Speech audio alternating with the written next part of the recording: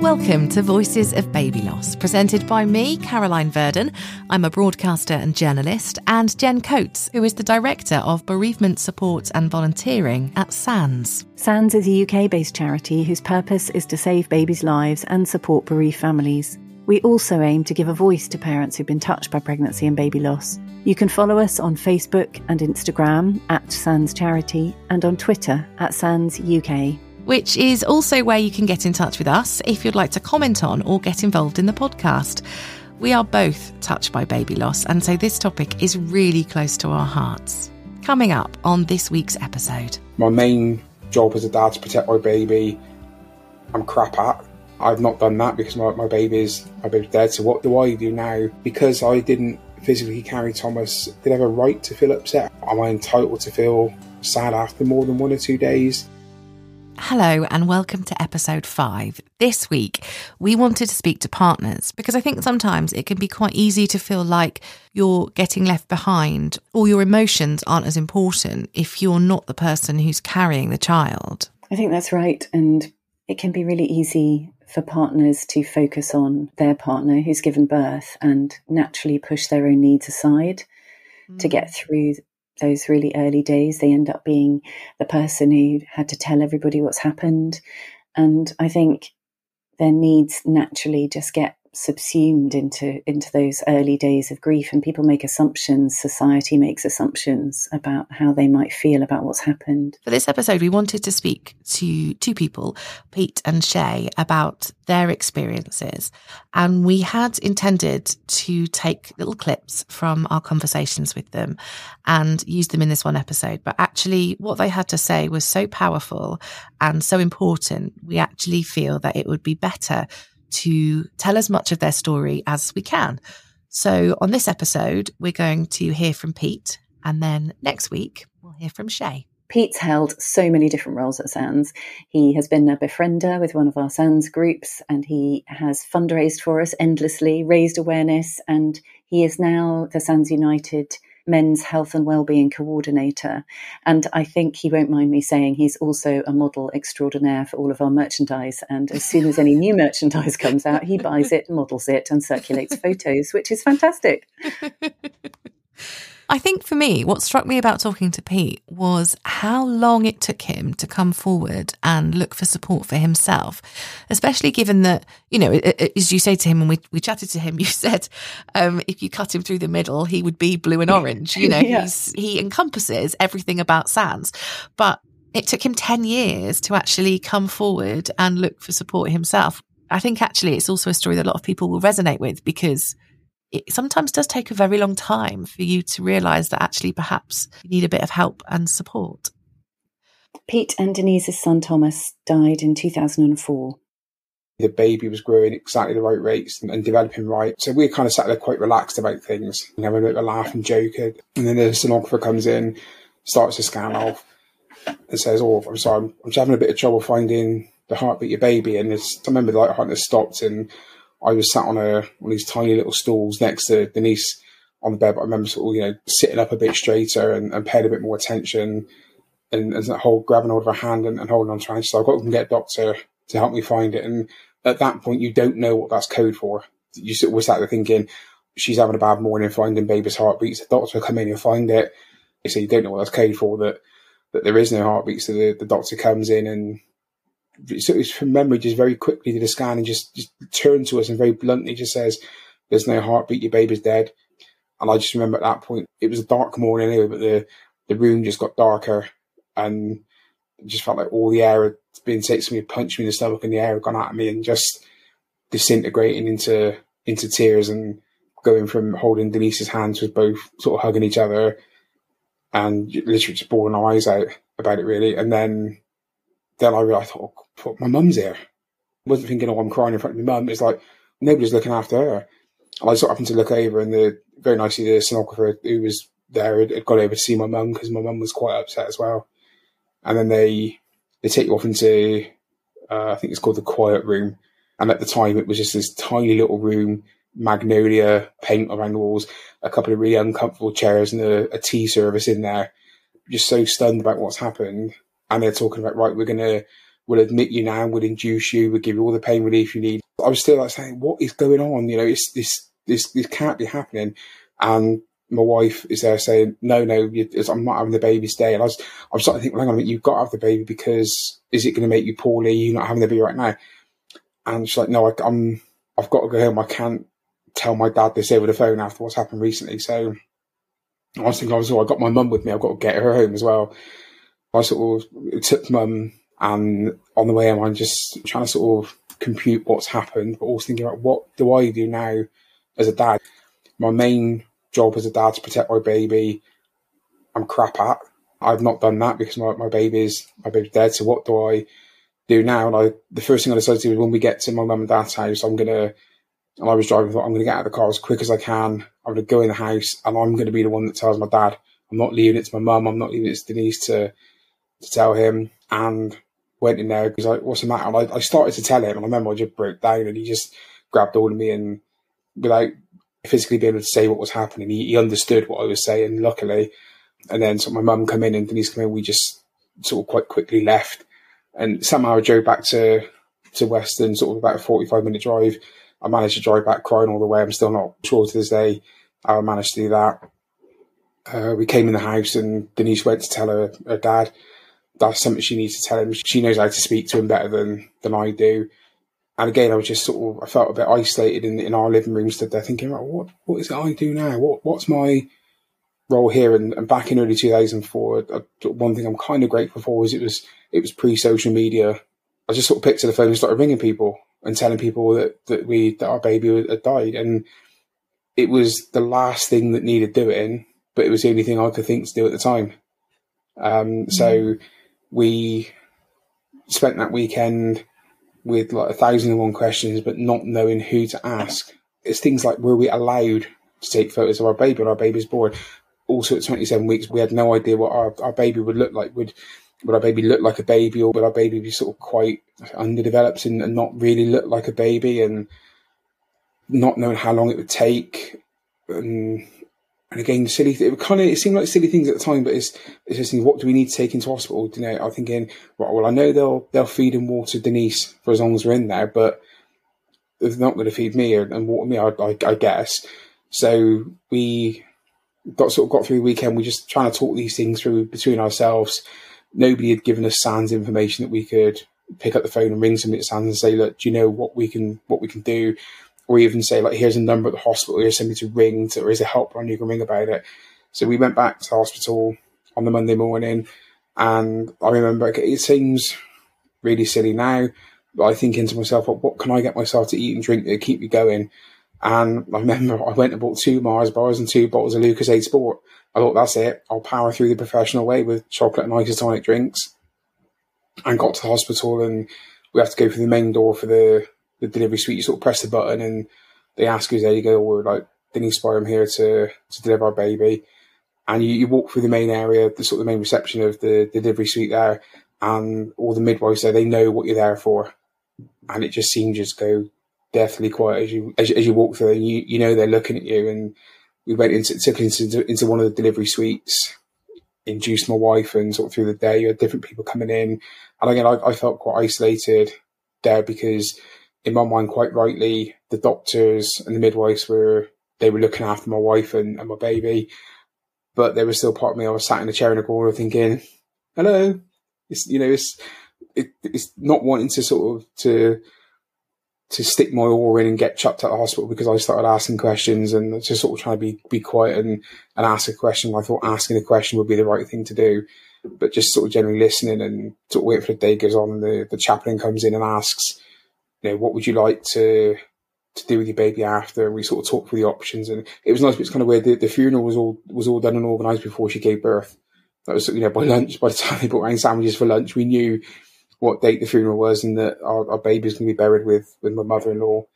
And then later, I think just before 10 o'clock, my wife, if you know her, she can sort of be very direct sometimes, and just kind of had enough of the whole day, and just like, right, I'm delivering the baby now. And just got up on the bed and delivered the baby, and I caught the baby coming out. And then I was sort of there with our little baby in my hands, and like, right, what do I do now? So just very gently put the baby down on the bed and go and press the cord. Didn't think to press the emergency button, just press the sort of the non-emergency thing for somebody to come in, and the sort of midwife pops her around the door. Is everything okay? I went, yeah, sorry, she delivered the baby. And she started rushing around then, the midwife, and then cut the cord. And that was the thing, I didn't cut the cord, but I didn't think to ask her again. I didn't think I'd be allowed to do something which is quite a dad thing to do, to cut the cord. And so she took our baby away, came back, 10 minutes later, it might have been, had cleaned our baby up, and I had a good cry in that time. And I was just feeling so proud of Denise, of how she coped the day so far. And she brought our baby back and told us we'd had a son. And I think we actually discussed things, but just very quickly, we decided to call our son Thomas. And we were sort of sat there using this tiny little basket. And again, we sort of, can we take photos? We're not. So we didn't take any photos because we didn't think we'd be allowed to. Didn't want to get told off for taking photos if it's the wrong thing to do. And then we were sort of thinking, have we only got a certain amount of time with our baby? So we thought, right, rather than the midwife come in and say, right, that's it, your time's up now, we're going to take your baby away. We just, after, 15, 20 minutes, just decided, right, we'll call her in and say, can you take him away now, make it be to be on our terms and our decisions to do it.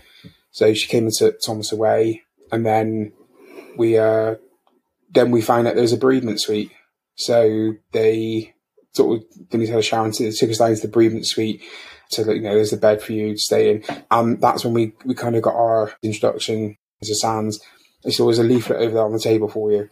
And the leaflet at that time was 2 pieces of A4 paper folded in half with bits of information on about SANS, about Bristol SANS. I just couldn't take it in. It was something I come across not so long ago when we were going through some bits of paperwork, and I don't remember seeing it at the time. So yeah, we did that, and we were there that night. And then the next day, they'd arranged for us to have a naming ceremony at the hospital chapel. And again, I don't remember a lot of that. Thomas was in a tiny little crib in the chapel. And because it was such a tiny crib, both Denise and me, we sat holding hands underneath the crib whilst the chaplain did the service. And I just cried throughout the whole service. She started, and I had the little leaflet with the service on, and I just couldn't see it the rest of the time because I was crying so much. Again, it's, I think it's a perfectly natural thing to do. And then, so we had another day or so in the bereavement suite, and then went home, and the funeral a couple of weeks later. There's so much of yours and Thomas's story that is so upsetting to hear outside of what actually happened, but not knowing if they were going to kick you out after 15 minutes and not knowing if you were able to take a photograph and not wanting to do the wrong thing. I remember those things vividly of what am I allowed to do? And I remember saying, am I allowed to pick him up? And the midwife looked at me in the kindest possible way, as if I was crazy. And she was like, of course, he's your baby, you can, and she went through everything. But I do think there is that kind of expectation that you kind of know what to do. And actually in these situations, you just want to do the right thing. It was a bad situation, and I felt I didn't want to make the situation worse by upsetting people. And I'd been aware, because we spent so much time at the hospital in the previous few months with Denise in hospital. There was times when I sat at the side of the bed biting my tongue because of what the doctor was saying. I wanted to jump in, but I thought, no, they're going to think you're a gobby person and you've got no real right to be here. They can, at any point, they can say, look, mate, you're done, get out. You can ring her once a day, sort of thing. So whereas nowadays I would be less like that. I would endeavour not to be rude, but I've learned to be sort of more thoughtful with asking questions in particularly in medical situations. But at that time, I didn't want to upset Denise by saying the wrong thing and making a bad situation any worse, and by upsetting the hospital staff. And after you'd delivered Thomas, Denise had delivered Thomas, what was the support like then for you? Was there any? No, not really. The SANS was around then, but I just didn't. The leaflet went in the bag. If I got support, it was from Denise. That we, being lucky that I'd lost my job. Once we got home after having Thomas, we just spent a lot, literally 24/7 together. Denise, she was on maternity leave from her job because she got past the 24 weeks, that sort of mark. And So we spent a lot of time supporting each other. You know, a lot of the time was spent just sitting there holding hands and watching telly. And, you know, we got into a sort of a habit of we'd stay up really late, you know, sort of 3 o'clock in the morning watching rubbish on, literally, and it was literally watching rubbish on telly, and then go to bed. And a couple of times I woke up and I sort of, you know, wake up and I'd sit up and I was like, I have a dream I had last night. It was so vivid. And then you remember, no, it wasn't a dream. It was real that our baby had died. But it was interesting finding out I won't say who my friends were, but who were the ones that would kind of stick around. They were the people I thought the mates that I thought might ring me or even like text me and didn't. I heard nothing from. But by sort of the other side of the coin, I remember there was a guy, a husband of a friend of ours who I'd rung his wife the day we found out that Thomas had died. And I rung and told his wife because we worked together, through his work together. And about an hour or so later, the phone went. I picked it up and it was him. And he said, "How you doing, mate?" I went, "No, Denise is not too bad." I said, "You know," he went, No, you're not listening." He said, "How are you?" And he was one of the only people at that time that asked me how I was. And it was very surprising because a few weeks before, when Denise was taken into hospital, I'd rung up one evening to tell his wife what was happening. And he answered the phone. He said, "How's it going, Peter?" I said, "Oh, mate," I said, "It's a nightmare." I said, "Did he see the hospital?" He went, "Hang on a minute, mate." He said, No. He said, "4 faults refusal." He said, here's the wife, tell her. So, and I can't know, because I knew it wasn't a personal thing. It just made me laugh at the time, which is what I needed to say. But then for him to ring me to this day still means a lot. But, you know, so at the time, the support was very much between me and my wife. And there were times I know that in those early days and weeks and months where I felt really low, but I could see that it was a day that Denise didn't seem to be doing too bad. So I didn't want to burden her. So I just thought, well, I'll shut up, I'll paint a smile on, and we'll go about our day, whatever we're doing. So at the time, trying to support myself as well. Do you think that is because you weren't the person carrying Thomas, you weren't physically pregnant, or do you think that's because of the way in which, and perhaps times are changing, but the way in which men were taught to behave? I think it's probably a bit of both. For part of it would probably be sort of a reflection that because I didn't physically carry Thomas, it was almost whether did I have a right to feel upset after more than 1 or 2 days? I hadn't carried him and had all the physical sort of manifestation of doing that and the delivering him. It was, am I entitled to feel sad after more than a couple of days? When an elderly relative or a parent of someone dies, that you get past, if you're a day or two past your funeral, and it's almost like, right, back to normal now, everything's okay. It was almost like that sort of thing. But we buried Thomas now. I'm the bloke. I've not got the right to do it. As sexist and as stupid it sounds, like, my wife can cry every day if she wants, but no, not me. I'm not allowed to. And I think it's partly how does that feeling of how you're meant to be as a bloke growing up as well. So I think it's a bit of both.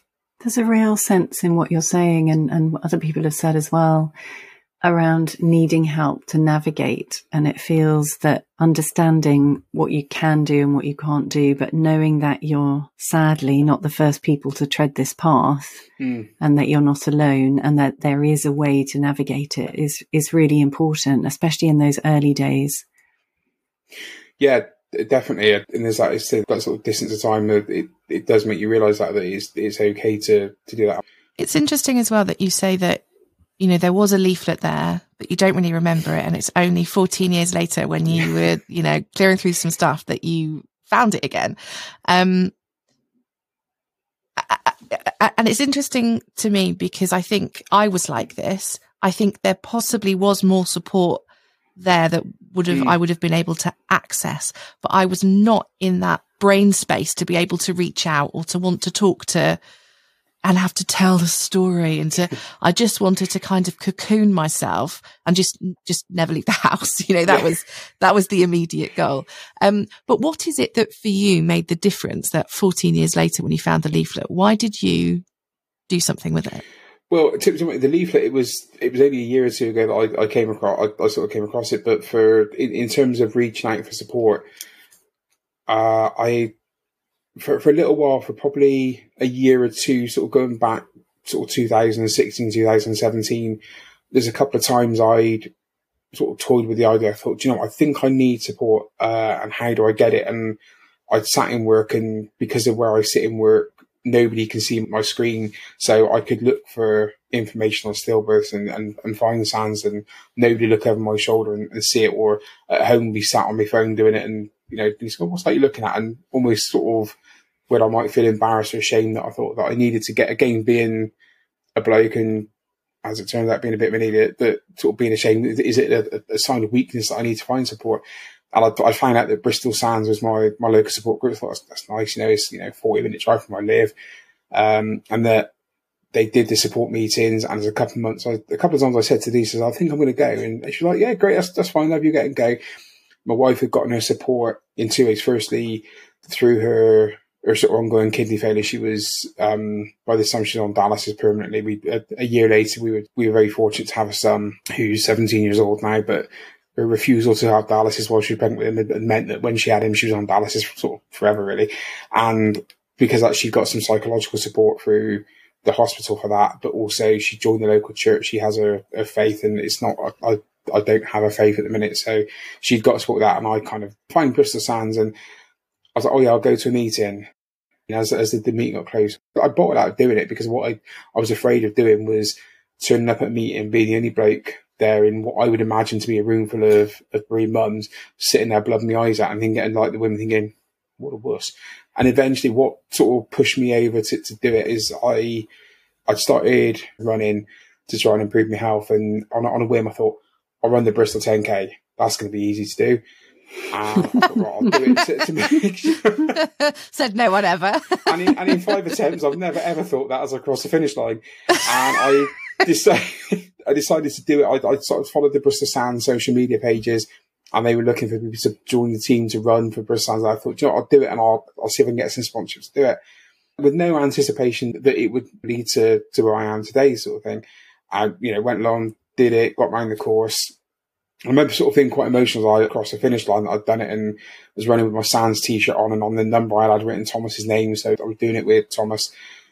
And it was later that night I was flicking through their Facebook, looking at the photos on there and that, and literally it was a comment on a photo that somebody had made, and it was along the lines of, it was a great event, a lovely day, so reassuring to be amongst a group of people with a shared experience and understand the pain and grief we've gone through.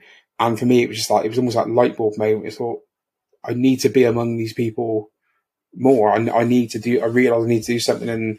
And by chance, I think it was about 2 weeks later, there was a support meeting. I was determined. I was like, right, I'm going to it. There's nothing to stop me. And even then, I was still near the point where I thought, well, nobody knows me in there. I can still just drive away. And I just when I look at it and think now, Thomas was there, sort of kicking me out the car and pushing me through the door. And by chance, it was a guy there who was sort of on the door. I said, oh, is this the SANS? He said, yeah, come on in. And it was just like, it was a sort of really warm, safe welcome.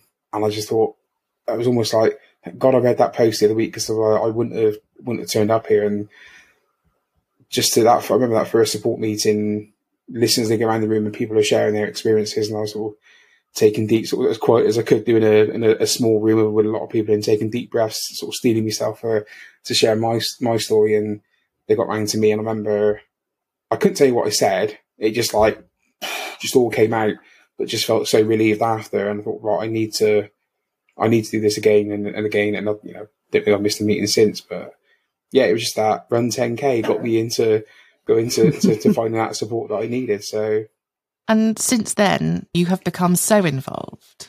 Yeah, I think my wife might think sometimes it's a bit obsessive. My involvement is, I almost got like. Do you think everything? Yeah, I think she. Yeah, I think. Pete's actually blue and orange down the middle, aren't you now? I live at the seaside, and the rock down here is like Weston-super-Mare in the middle. I think I got blue and orange in the middle. So, to the point that if I buy a blue polo shirt or a blue sweatshirt, it invariably finds its way to a local printers to have the badge and Thomas's name and my shirt number on it, and the team I play for. So yeah, I think I felt initially that I had to make up for lost time in processing my grief and getting on that journey. Whereas if I'd have spread that over 18 years, it probably wouldn't look so obsessive now. My fondness for SANS and everything, SANS United as well. But in that sort of short space of time, in those, just over 4 years now, a lot happened quite quickly that I, was fortunate that got a really warm and was made very welcome by the befrienders at Bristol Sands. It was somewhere I felt comfortable being myself and didn't have to worry about, was I going to upset somebody by talking about Thomas or sharing my story, and that this was the place that I could. It wasn't just that if I was in work and somebody new was in the kitchen making a cup of coffee and they sort of, they would ask that question. So, how many children you got? And think, I'd like, pal, you've asked a question, you're getting the answer now. I just, just felt comfortable. And in sort of the baby loss community, when you lose your baby, you can find yourself almost in a country that you don't know, where you don't know the language. But by going to a SANS support group, I found a tiny little bit of land where people speak my language. And then through getting involved with SANS, there's a bigger area of people that speak your language as well. And just for me, I think getting that initial support, and I felt comfortable enough not long after I wanted to give back, just even if those first few months of going to support meetings, that the support I got have been massive and been invaluable, just to be able to talk about Thomas as much and as freely as I wanted, that I wanted to be able to show other people they could. So to become a befriender was the sort of the natural next step, really. And as a befriender, what's your role? So each support group, they have their support meetings, and some of the support groups, they just do one a month.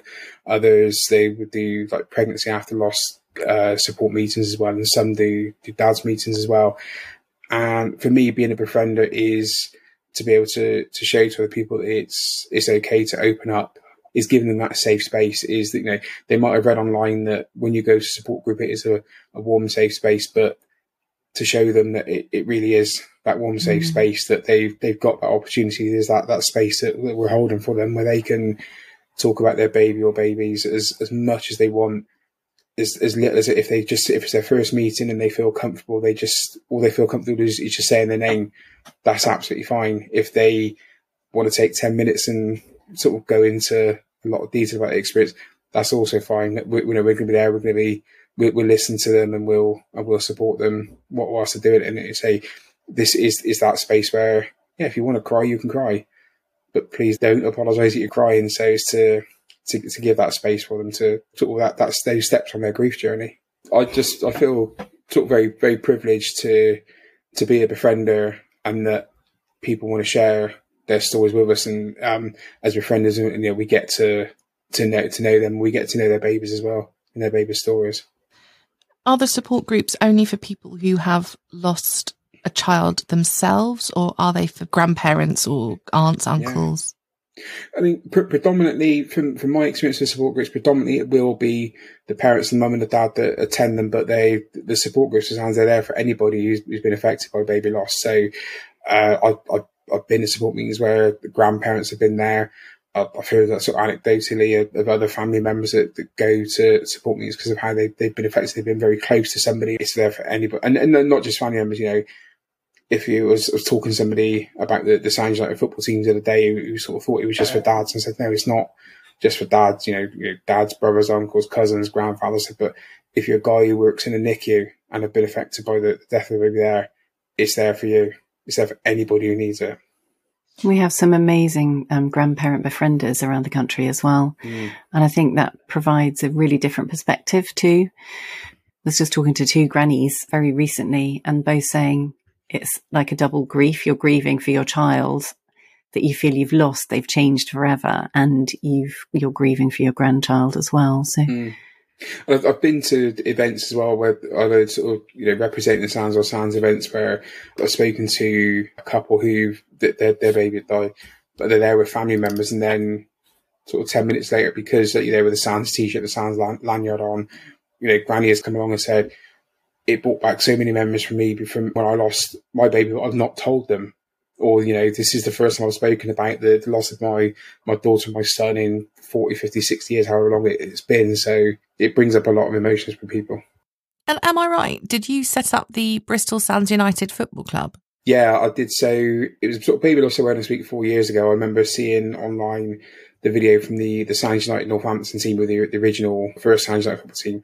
They put together this very sort of really powerful video, and it was on the theme of still a dad, because one thing, not just particular to dads, but also to bereaved mums as well, is that if, like for me, Thomas was our first son. It sadly passed away before he was born. So I struggled with the fact that I was still a dad, even though I hadn't taken Thomas home. I'd left him at the hospital and I'd buried him. It took me a while to recognise that I was a dad. My wife and I decided to go on holiday a couple of months after, and we'd gone over to North America. We flew to Boston first of all, and then we went to Canada and stayed with family. And the night we arrived in Boston, we got to a hotel and we were sat in the restaurant there having something to eat. And it was on a Saturday night. My wife says, "What time is it now?" I said, "It's just gone 7 in the evening." She said, "What time is it back home?" I said, "They're 5 hours ahead." So it's just gone midnight. So it's early minutes of Sunday morning. And that particular Sunday morning back in the UK was Father's Day. And she slid an envelope across the table to me, and it was a Father's Day card from Thomas. And that was probably the first time that I felt like I could call myself a dad. Flash forward to sort of 2018. I saw this video, and it was the guys in the team were filmed holding up things like little baby grows and little teddies that they bought in anticipation of the arrival of their babies. And the tagline along it was reminding them they're still a dad. And it, really sort of struck a chord in me, sort of thinking back those 14 years or so previously. And I sort of just became interested in it and sort of started following them. And I started, when I get into something, like I get quite obsessed and want to find out a lot about stuff about it. And I found out, there's a shop I can buy a Sounds United woolly hat. So I went and bought a woolly hat and a scarf. And then I suppose it was early 2019. I thought, do you know what? There's going to be a need for one of these things in Bristol. I think, and I go to support meetings and there can be a dozen or so bereaved mums there. And for a lot of them, they'll still be with the guys, the dads of these babies, and thinking, where are they getting support? They never come along to these meetings. So I thought, right, okay, I'll start one up. And there was a couple of guys I knew through Sands whose wife's on the committee, so I got to know them at sort of Christmas services and stuff like that. And I think some of them got told by their wives that, right, you've got to join the football team that they're starting now. So I sort of got a few guys straight away. But yeah, we started the Sounds United Bristol team in sort of early 2019. And you weren't a football man at all? I'm a rugby man. I don't like football particularly, but football's the. But what I know about football is what I hear in the office in my other job with them talking about football and what their team's done at weekends. That's sort of pretty much nowadays where my knowledge of football runs to. So I am a rugby man, but yeah, it's football's the biggest sport in the country, so that's the way forward for doing it. And besides, I wouldn't have wanted to start playing full contact rugby in my early 40s. And what does the team bring to you and to others? For me, it's that the way I like it is my mum and dad gave me a brother who's 3 years younger than me through Thomas, and because of the Sounds United Bristol football team, I've got 40 more brothers that are there and are supportive, and if I message, are there with a supportive message or a phone call whenever you need it. What a lovely man, and proof as well that the support will be there for you. Doesn't matter if that loss was yesterday or 50 years ago. Yeah, absolutely. And I really hope that people who maybe haven't got support now know, or having listened to Pete, know that it isn't too late and we're always here if you want to reach out. I think that's really important as well, because it can perhaps quite easily feel that, it hasn't happened yesterday, I should be over it by now. And it just doesn't work that way, does it? It really doesn't. And things hit at very different times, don't they? And we may need a certain type of support early on and different support later. Now, as we said, we had hoped to include Shay in this episode, but Pete and Shay just had so much to say in such an eloquent way. So we want to tell Shay, Abby and Magnus's story on next week's episode. So that's what you can expect coming up. Right now, though, as we near the end of this episode, as we always do, we like to finish off by asking for people's hopes for the future. So these are Pete's. I suppose my hope for the future is that although I know Denise and me are not going to be the last parents to have to experience a stillbirth, that we just hope we're close as a day when it doesn't happen, to make sure those numbers are as low as possible, but in concert with that to try and do what I can do in my small corner to make sure that the support is there for somebody who needs it. Don't feel that you're on your own, because you're not. Just reach out for that support. Voices of Baby Loss is an Under the Mast creative audio production.